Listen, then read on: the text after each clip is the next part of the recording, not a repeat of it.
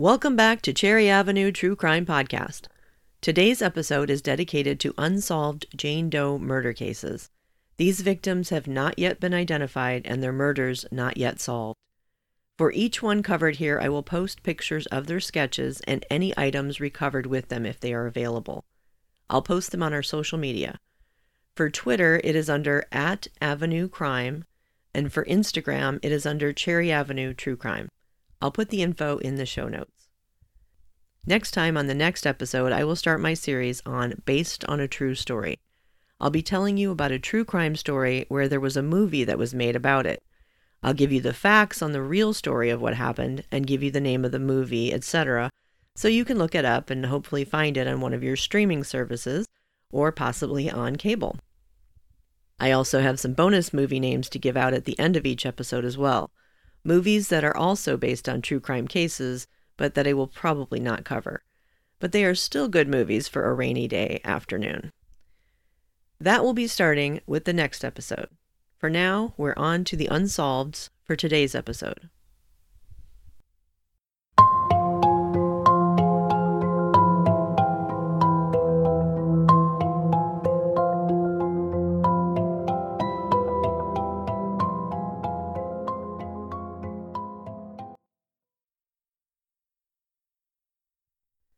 March 31st, 1988.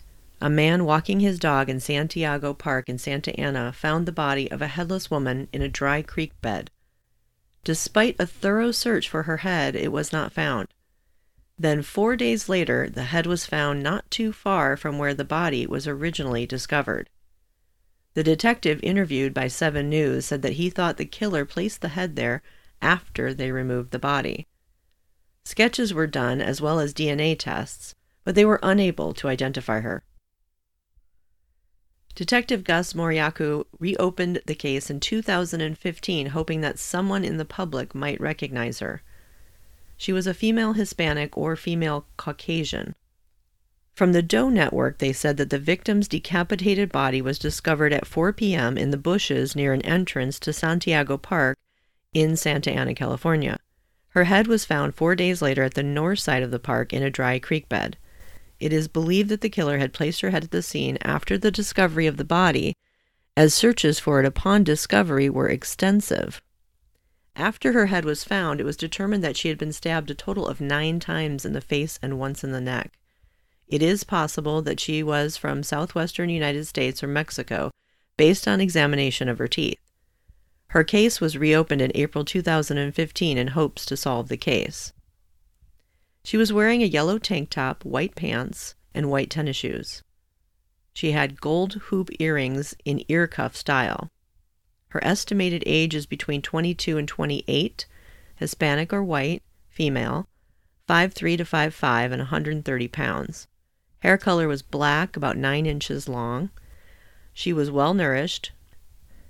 She had a scar measuring 1 inch under her navel, possibly from laparoscopy, and there were stretch marks on her abdomen. They noted that she had short thumbs at tips. Not really sure what that means. And it was homicide by stabbing. Anyone who has any information on this case was asked to call Orange County Homicide Task Force at 866-673-2574 or to visit the website at ochtf.org. The next one is from 1996. She was found on May 20th, 1996 in Highland Park, Wayne County, Michigan. The Doe Network lists her as being between the ages of 15 and 25. The sketches show the face of a young girl closer to 15. She is listed as biracial, black and white, with curly, dark brown hair cut just above the shoulder. It was worn in a ponytail, which was fashioned with a white bow. Brown eyes. She was wearing a teddy bear watch. There is a photo of it, which I will post. It's heartbreaking, and it definitely makes you think that she was on the younger side. The cause of death is listed as a shot to the neck. We need to know who she is and who would do that to her. Her fingernails were long and painted purple. Her toes were painted pink. She was approximately 5'3" and around 191 pounds. She wore a white shirt with yellow smiley faces and red lip prints on it.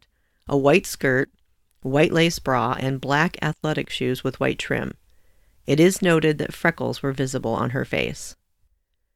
You look at the artist's rendering and you get the sense that she could be identified if the right person were to see the pictures, along with the descriptions of what she was wearing and the pictures of the watch.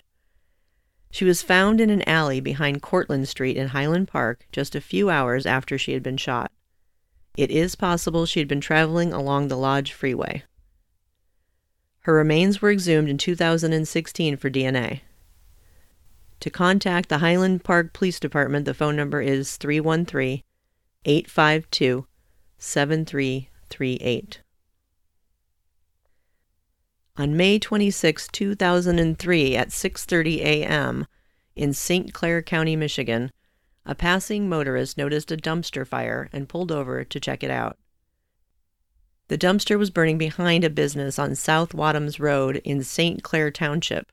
A woman was discovered inside the dumpster. She was black and between the ages of 19 to 35. Her cause of death is unknown. She was between 5'3" and 5'7", and 110 to 150 pounds. Unknown eye color. It is noted that she was light-complected and had a broken pelvis sometime within the past year or two of her life. There was a fracture that was newly healed. She had been wearing a multicolored t-shirt and some type of jacket with a zipper, as well as green underwear with off-white lace trim. She also had with her a round wooden handheld mirror, approximately 3 inches in diameter. To contact the St. Clair County Sheriff Department, the phone number is 810-985-8115. On May 24, 1994, in Chicago.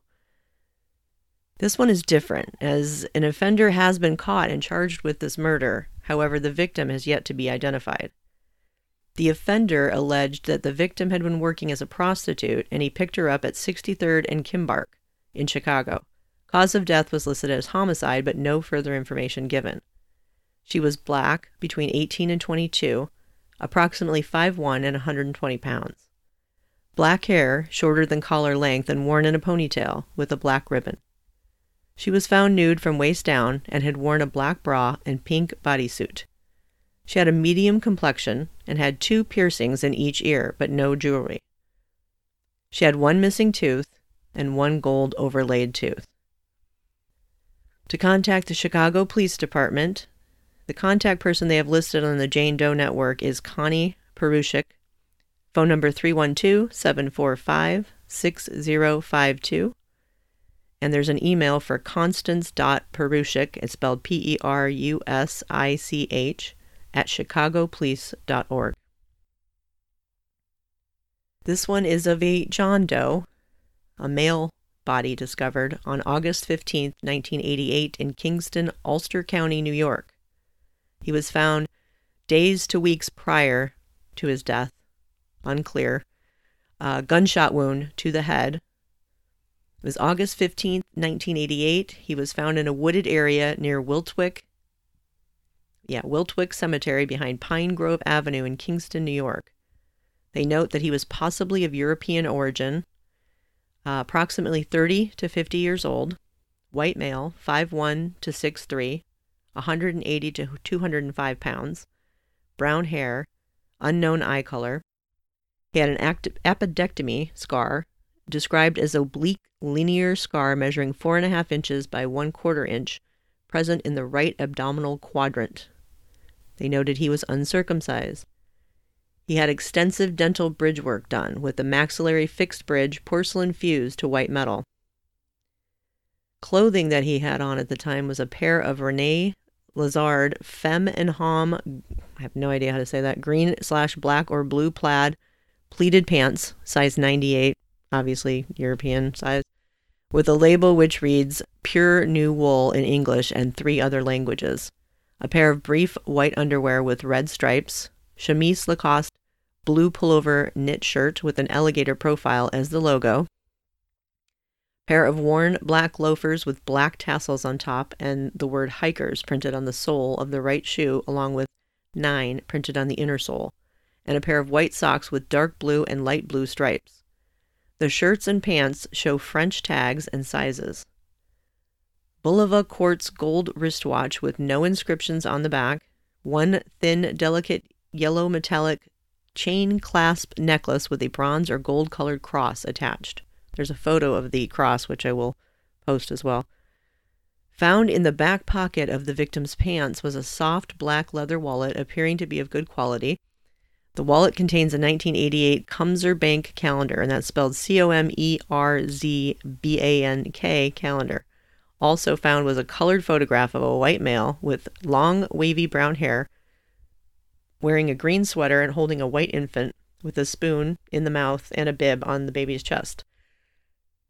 It is unknown if the man in the photos of the wallet is the victim or someone the victim knew. There is a photo of his shoes and, like I said, the necklace as well, and a photo of the photo that was in his wallet. I will post all of those. Somebody has to know something, with the photo and all the combination. The right person, again, could see these. On December 16th, 1988, this Jane Doe was discovered on the east side of the northbound Interstate 59 lane. The victim was located approximately 5 miles from the Georgia-Alabama state line. She was killed at another location and dumped here. The cause of death was homicide by strangulation. She had been sexually assaulted before her murder. Investigators feel like she is someone who might have been a hitchhiker traveling through the area.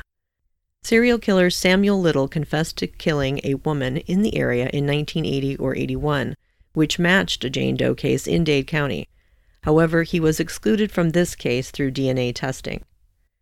She was approximately 16 to 35 years old, white, female, approximately 5'6" to 5'8" in height, 120 to 125 pounds.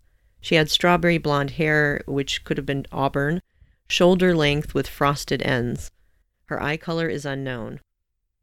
She was wearing an extra-large navy blue Thermoknit long-sleeved pullover shirt, a navy blue bra, Calvin Klein blue jeans, and black size 9 lace-up ankle-high shoes.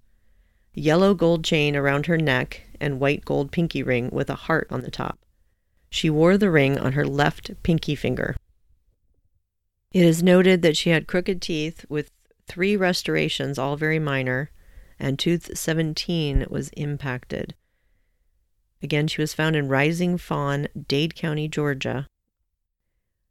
If you have any information for this one, it's Georgia Bureau of Investigation. The contact person listed on the Doe Network is Joe Montgomery. Phone number 770-624-1424 or 855-626-7600. And I will post all of the pictures of everyone that we featured here today.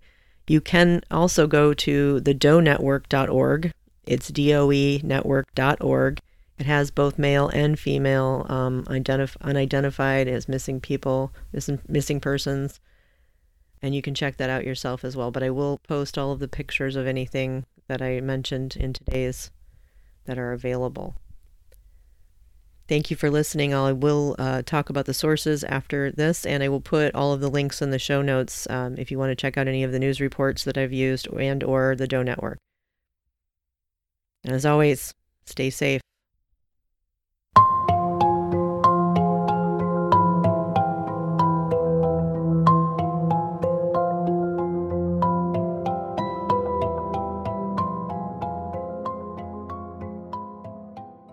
Sources for today were ABC 7 Eyewitness News and the Doe Network. It's just doenetwork.org.